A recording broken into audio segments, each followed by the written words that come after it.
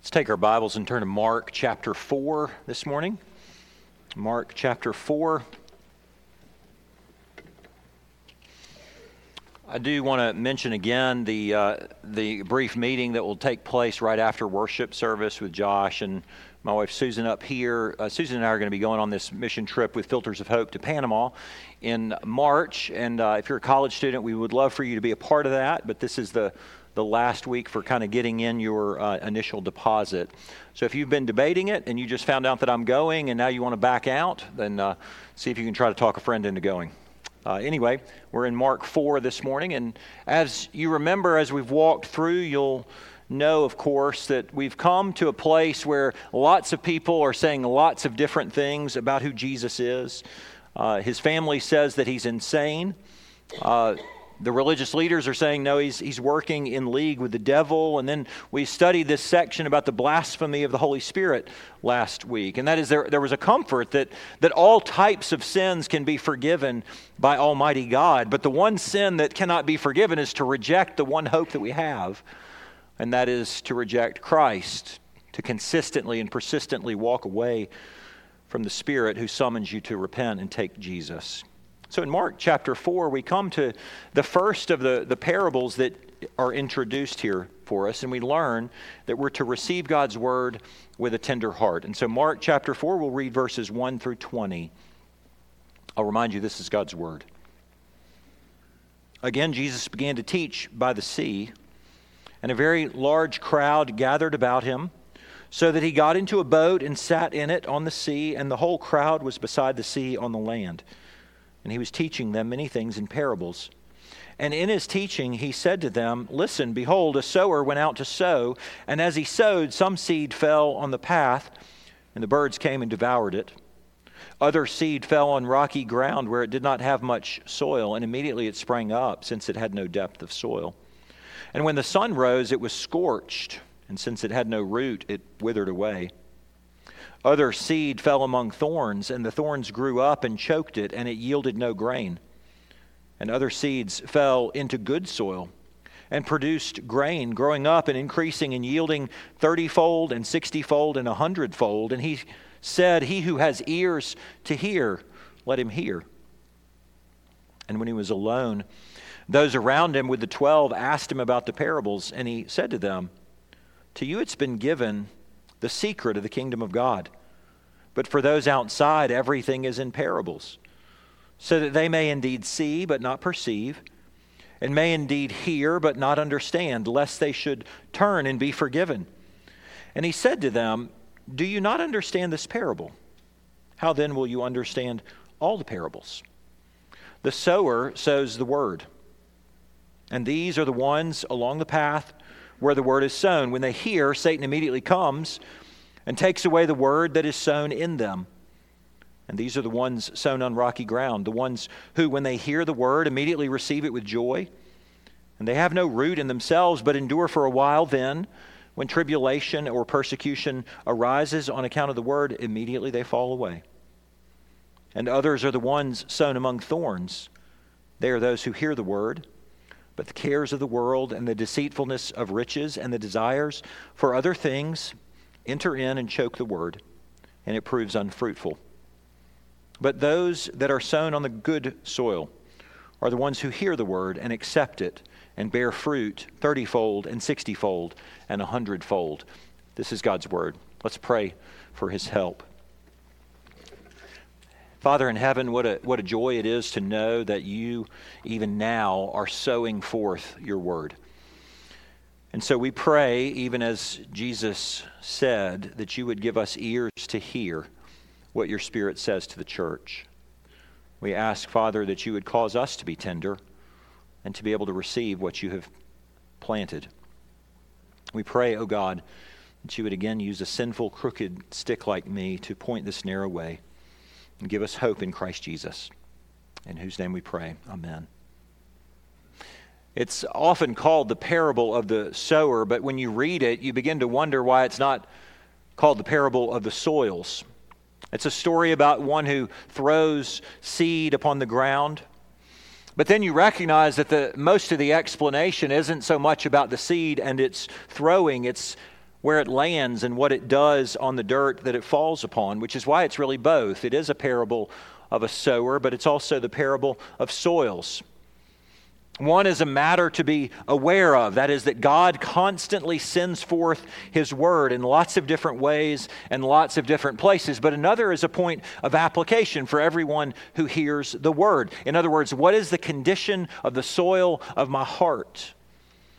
The seed is like God projecting His word outward, and it is being sent forth constantly. In Mark chapter 4, in that context, Jesus says, I am sowing the seeds of the kingdom of God even now. And yet beyond Jesus, the parable says that God constantly casts forth His word from human sowers like me or others who preach and teach the word of God. But more than that, you actually have the word of God in your lap. It is written down for us, and as it sits in your lap and you read it, the sower is, in a sense, sowing the word. So what's Jesus saying? There's actually probably 5 or 6 sermons here, but let me just mention these 3 things. The first is that the word of God must constantly be sown widely and broadly. Number 2, God brings forth a harvest that's always greater, always bigger than what you would ever expect or what any person could see. And those 2 are the reasons that this is called the parable of the sower. But the third is that when God sends forth His word, you must receive it. Every disciple must examine the condition of the soil of his or her own heart. That's actually why it could be called the parable of the soils. And so here's a parable before us, and it reminds us of this, that you and I are to receive the word with a tender heart. And because Jesus explains the parable for us, He doesn't always do that, but because He does, we can focus our attention on verses 9 through 20, and you see, the whole thing is ready for application. And so our 2 points this morning are these: 3 ways to miss the word, and then secondly, 4 ways to gain the word. So we start with 3 ways to miss the word. You pick up at verse 14. The sower sows the word, and these are the ones along the path where the word is sown. When they hear, Satan immediately comes and takes away the word that is sown in them. Now, if you have followed along in the Gospel of Mark as we've worked through it, you recognize Jesus doesn't just introduce Satan out of nowhere. His opposition to the kingdom of Christ has been present since chapter 1. From the very beginning, we've seen this. Jesus goes into the wilderness. He's tempted by Satan. Jesus goes into the synagogue, and there a man has been overcome by the demons of hell, by the power of Satan. With every single unfounded assumption about Jesus behind it all, it's Satan who is there to steal the message and the hope that Jesus proclaims. And so in his first context, this is what Jesus means. He means, I have come to reveal the secrets of the kingdom of God. I'm the one sowing the seeds, you might say. I've come to summon sinners to repentance so that they will call on and trust in me. I'm the Christ who came to save. And then at every step, there's opposition. And behind every opposition is the enemy. Jesus says the word of God is constantly sent forth, not only in the creation itself, as what God has made testifies to His glory, that He is the one who alone should be worshiped, but the word is also written down in the Bible, very specific ways. You pick it up, you read it, and God's word is sown. And when you come to church and you hear it preached, or you go to a Bible study and you hear it taught, the seed is sown. But here's what most of us often miss. And that is that every single time the word is sown, there is a kind of spiritual warfare that takes place. Jesus says there are some who hear God's word, and as soon as it goes forth, it's like birds on a path. Satan comes and he steals the word of God so that it does not take root. I wonder if you ever think about this, that when you hear the word or read it, that the evil one is poised. He's crouching ready to strike and steal it. One pastor said it this way: Satan wants to do anything he can to keep you distant and cold from the liberating, life-transforming power of God's Word. Do you see that the spiritual warfare that Jesus speaks of takes place in the soil of your heart? And we're talking about a cosmic battle which is ages old, spiritual warfare between your Father in heaven and the father of lies, the enemy, Satan himself, the one who wants to kill you and steal from you and destroy you.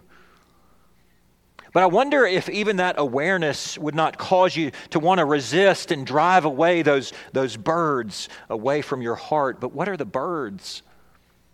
Jesus says it's Satan, but it's distractions that Satan uses to snatch the word away from you so that it never takes root. Did you have an argument with one of your family members on the way to church? One of your roommates? Are you frustrated with any member of your family? Well, Satan would really appreciate it if while the word is preached, you just sit there and hang on to the bitterness and the frustration and the anger that you feel, because that would help his cause immensely. Sitting on College Street, every single time a loud muffler goes down College Street in the middle of the sermon, it's an opportunity for the birds of hell to steal the word of God so that it doesn't take root. Is your stomach growling even as you sit here? Are you thinking about lunch? Are you thinking about all the things that you have to get done before you get to Monday? Before you came to church, did you make sure that you went on Instagram or TikTok just to tell people what you're wearing, what you're about to wear to church, and where you bought it from? And then when you come to church as the word is being sown, is it hard for you to resist admiring how cute you are this morning? Maybe hoping that others will admire you for how cute you are as well. Maybe you are looking at others right now, comparing yourself to someone who's close by, wishing you were like them, longing that your life would be something like theirs. Or maybe you're looking at someone else that you're not married to and longing. Who are you mad at? Who are you bitter with? Who are you jealous of? You see, my point is there's just about no end to the kind of distractions that Satan would use to cause God's word to be stolen away. I will mention one more distraction that Satan will use to steal the word as it is sown. And that is when you hear the Bible preached or taught, and your first inclination is to want to apply it to someone else. I hope she heard that. I wonder if she saw that the pastor was speaking to her. I hope he heard that. That really does apply to my friend or my enemy. And the truth is, there's always nothing wrong with recognizing that God's word can and does apply to other people. But what if your attention is so focused on trying to be the Holy Spirit for someone else that you fail to hear how God's word applies to you? It's just distractions. It's birds. But it's not birds. It is Satan himself who steals the word from your heart so that you hear it, but you never receive it. And then the second way to miss the word is found in verse 16. These are the ones sown on rocky ground, the ones who, when they hear the word, immediately receive it with joy, and they have no root in themselves, but endure for a while. Then when tribulation or persecution arises on account of the word, immediately they fall away. Jesus uses this word immediately twice to say that this is a person who is impulsive. He or she immediately receives the word with joy. But then when things get difficult, he or she immediately falls away. Paul Tripp said that the litmus test of how you receive the word is not enthusiasm. It is not how you respond on the day you hear it. The litmus test for how you receive the word is found in the days that follow. Which is why it's better to examine the soil of your heart before you get to the place of tribulation, before you come to the persecution, because those really are coming. You know this as a fact. When products are tested for reliability, they're always tested under adverse conditions. Why? Because whether it's a pickup truck or whether it's a ballpoint pen, the manufacturer expects that in real life, there are adverse conditions. And so as you test the soil of your heart, you should keep that in mind. In other words, are you receiving the Word of God because it's exciting and that's all I've considered? Or are you receiving God's Word with such a tender heart, knowing that if it would take root in your soul, it could actually have the effect of stabilizing you in a world where difficulties come, and they really are coming? There's a section in the premarital counseling book that I have used for years. And it asks young couples to how to respond. How would you respond in these particular difficult situations, like the loss of your job or the premature death of a child or your spouse becomes terminally ill? And I used to have every couple fill that portion out. And what I began to realize is that every 24, 25, 26-year-old who fills out this is always able to answer the question perfectly in theory. And it's always a perfectly academic exercise. But most did not come to the place where they realized, no, these things really do happen. And so I found that it's more important for them to spend time sitting there and looking at it and thinking, no, this really could happen. I suspect if there was a pre-Christianity handbook, you'd find the exact same thing. That many people hear God's Word, and initially that message of Christ is so encouraging and they are so warmed by it that they find themselves moved to exuberance, but they have absolutely no sense of this biblical fact that the Christian life comes with tribulation.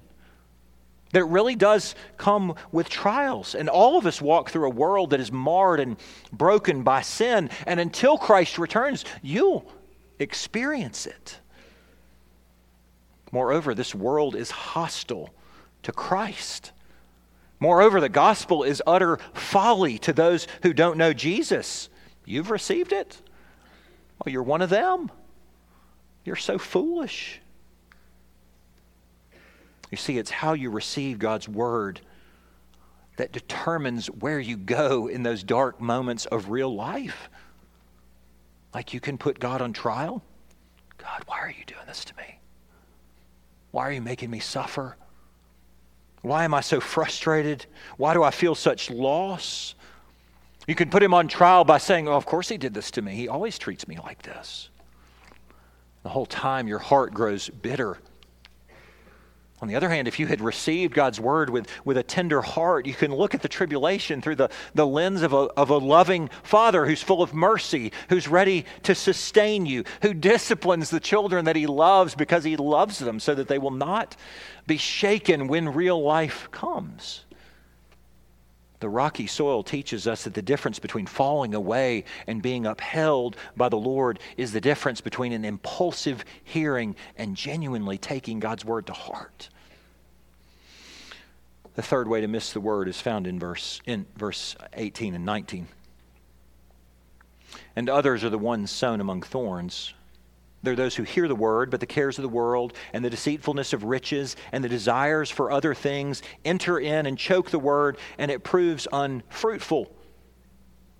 With thorns, Jesus includes all of the remaining things in life, whether they are morally neutral or whether they are wrong in themselves. One older translator said it this way: it's simply the desire for other. Here's what I mean. God's the one who actually gives us desires. And desires are not bad in themselves. If you're hungry, you desire food. If you're lonely, you desire connection with another person. If you're bored, you desire to do something, and so you want to work or have other activities. But desire becomes dangerous when we give it a place that it should not have, or we try to meet those desires outside what God intends. It's not wrong for me to notice that a vehicle out there in the parking lot might be one that I like.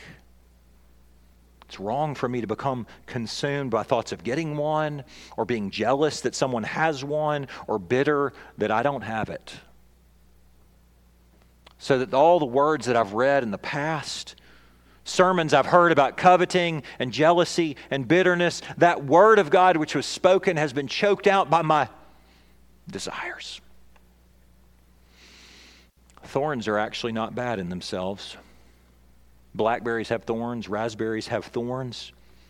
Thorns are destructive when they're in the wrong places, when they overtake something else. And that's really the picture that Jesus draws here. So you imagine that you came to church and you heard a sermon that was actually very convicting about giving to the Lord His tithes and your offering so that you might be a part of the Lord's kingdom work. But then you go home and start searching the internet for another toy, a tricked out golf cart, or a newer car, or those shoes, or that dress, or a jet ski, or something larger like a boat. I don't know. And in your head you reason, well, it would take just a little bit more payment. I could maybe stretch myself a little bit further. It would actually be fun to have. But all the while, of course, a seed had been planted, and a thorn of your desire was choking on that seed, so that the plant, the Word of God, never grew and had its effect. Others of you might have heard what God's Word says about choosing a godly husband, choosing a godly wife, being equally yoked, a believer to another believer. Maybe you want your spouse so badly, though, that you begin to compromise your convictions because you're tired of waiting upon the Lord. If God's not going to bring this to me, then I'm going to have to take matters into my own hands. And God's Word is choked out by this desire. No one can test the soil of your heart. In fact, that's the crazy thing about this. It's actually between you and the Holy Spirit. And so you need to ask yourself, okay, what are my cares? And how do riches and desires and other things that aren't necessarily wrong in themselves, how have they entered into the soil of my heart? And are there thorns which are sitting in there waiting to choke out God's Word when it lands in my very soul? The truth is, all of us have potential thorns in our lives. We all have places where our desires sit like thorns that are ready to choke out God's Word, which has been sown in our hearts. Where are your thorns? What are they? And then you need to ask yourself the question, am I watering the thorns? Or am I watering the seed which God has sown there? Here's the point of the text. We must receive the Word with a tender heart. And so the parable shows us 3 ways to miss the Word, but it also shows us 4 ways to gain the Word. The first way to gain the Word is to know this: there is always room for repentance until there is not. That's what Jesus says in verses 10 through 12. They come to him, they ask him, why are you teaching in parables? He quotes Isaiah chapter 6, which is spoken about the hard-heartedness of the people of Israel in the Old Testament. And Jesus says, you see, parables have the capacity to conceal, even as they have the capacity to reveal. They have the capacity to do something to the tender-hearted and keep life from the hard-hearted. And Jesus is saying, you see, the kingdom of God is at hand, and God's Word was then, and it even now is being sent forth as I speak. And the seed can either be planted and bear fruit to eternal life, or it can ultimately serve as a sign of God's judgment, as it did in Isaiah's day. Why is any of this worth mentioning? Because there's a temptation in all of us to think like this. Well, he's too far gone, or she could never become a Christian. But Jesus says, no, don't you see, as long as God's Word goes forth, there's always room for repentance. But there is a moment coming. You might call it a hinge in history, a day when God's Word will no longer go forth to save, it actually will go forth to judge. So if you've never repented of your sins, you've heard God's word before, then Jesus is summoning you. He says, today is the day that you must repent. While I, the Lord Jesus, am still offering salvation to you. Perhaps some of you have been living a double life, and you know it, and God knows it. The Bible says there's still room for repentance. The college student, well, my parents think that I live this way, but I don't. I actually live like this. Or you can be an adult, and the outside of the cup is so shiny, and the inside of the cup is rotten and filthy. There's always room for repentance until there's not. In fact, today the gates of God's mercy are still wide open. The second way to gain the word is to know on the front end that even disciples may suffer from hard hearts. That's what Jesus says in verse 13. They want to know why he speaks in parables. They want to know what this parable of the sower means. Verse 13, he said to them, do you not understand the parable? Then how are you going to understand any other parables? You see, a parable is a metaphor, and these disciples who have been with him from the beginning, we're now in chapter 4, and they don't understand. And Jesus says, well, maybe you should evaluate the soil of your own heart. If you don't get it, it could be that you are not tender. This has actually been called the parable of parables. Because what it is teaching, in essence, is the kind of heart attitude that a person must have in order to be able to receive the gospel. But it also teaches us that God's word continues to go forth in seed form so that even mature disciples should receive it. Let it take root. Reflect on it so that it would change you. That's what makes this particular parable perfect for any audience. Every unbeliever needs it. Every brand new disciple of Jesus needs it. The most mature among us needs it. See, Jesus says, just because you're a follower of me, these 12, it doesn't mean that your heart is always tender in every area of your life. Parents with small children know this by experience. Your precious little child wants to climb up in your lap and they want to cuddle with you. Yes, ma'am. Yes, sir. I love you, Daddy. The next moment, Daddy says, no, you can't have another cookie, just one.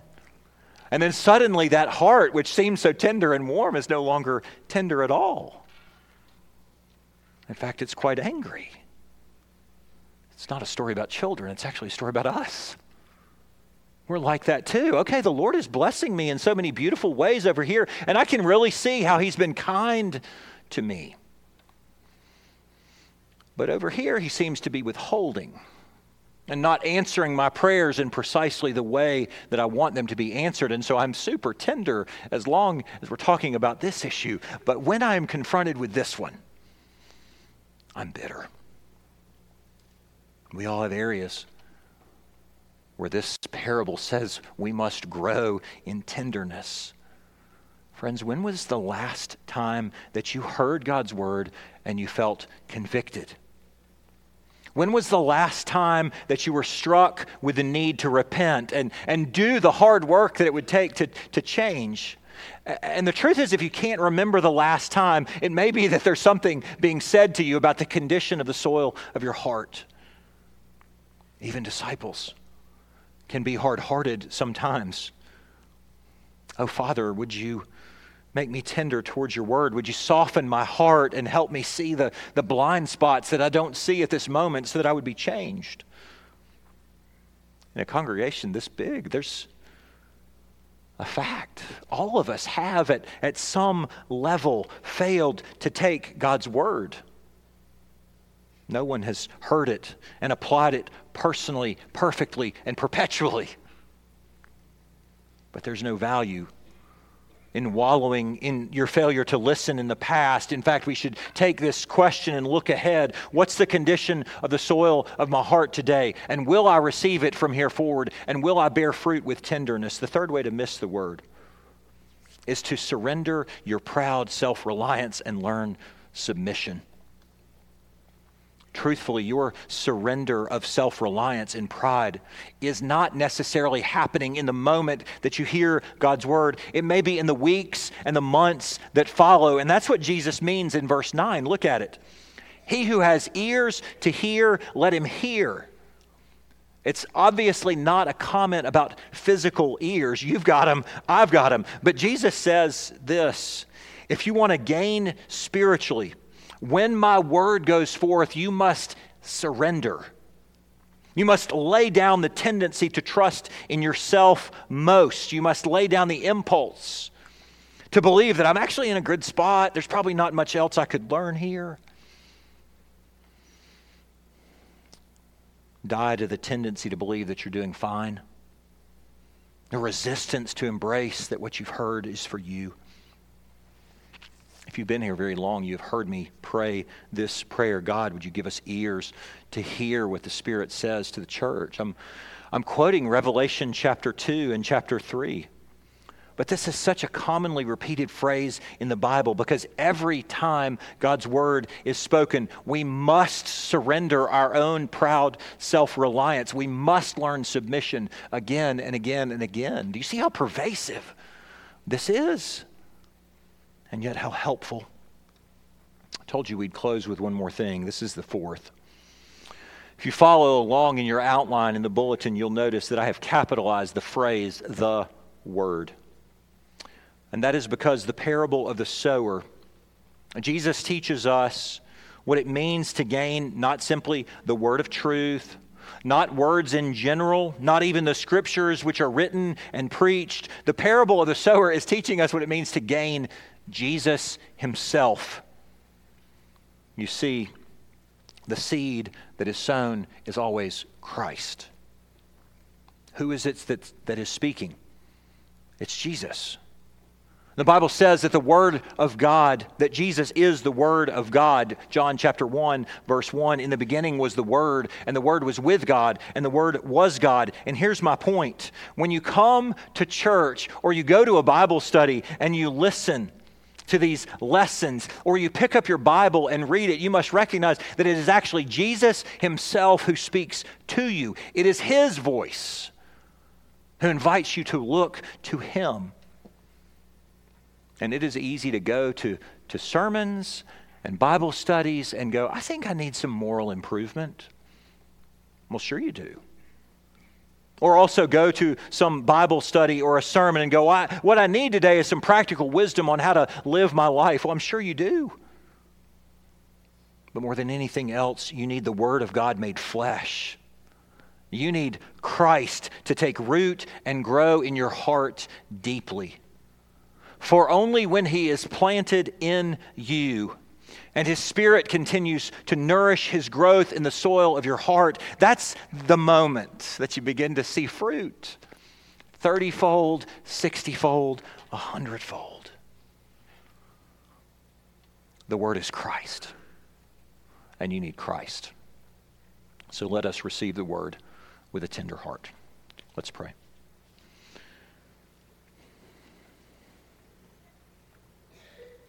Oh God, we ask that since you have sent forth your word, that you would make our hearts tender, help us to be humble recipients of your word. I pray, Father, that you would cause this word to grow forth in our souls, that we might bear the kind of fruit that can only be formed by you.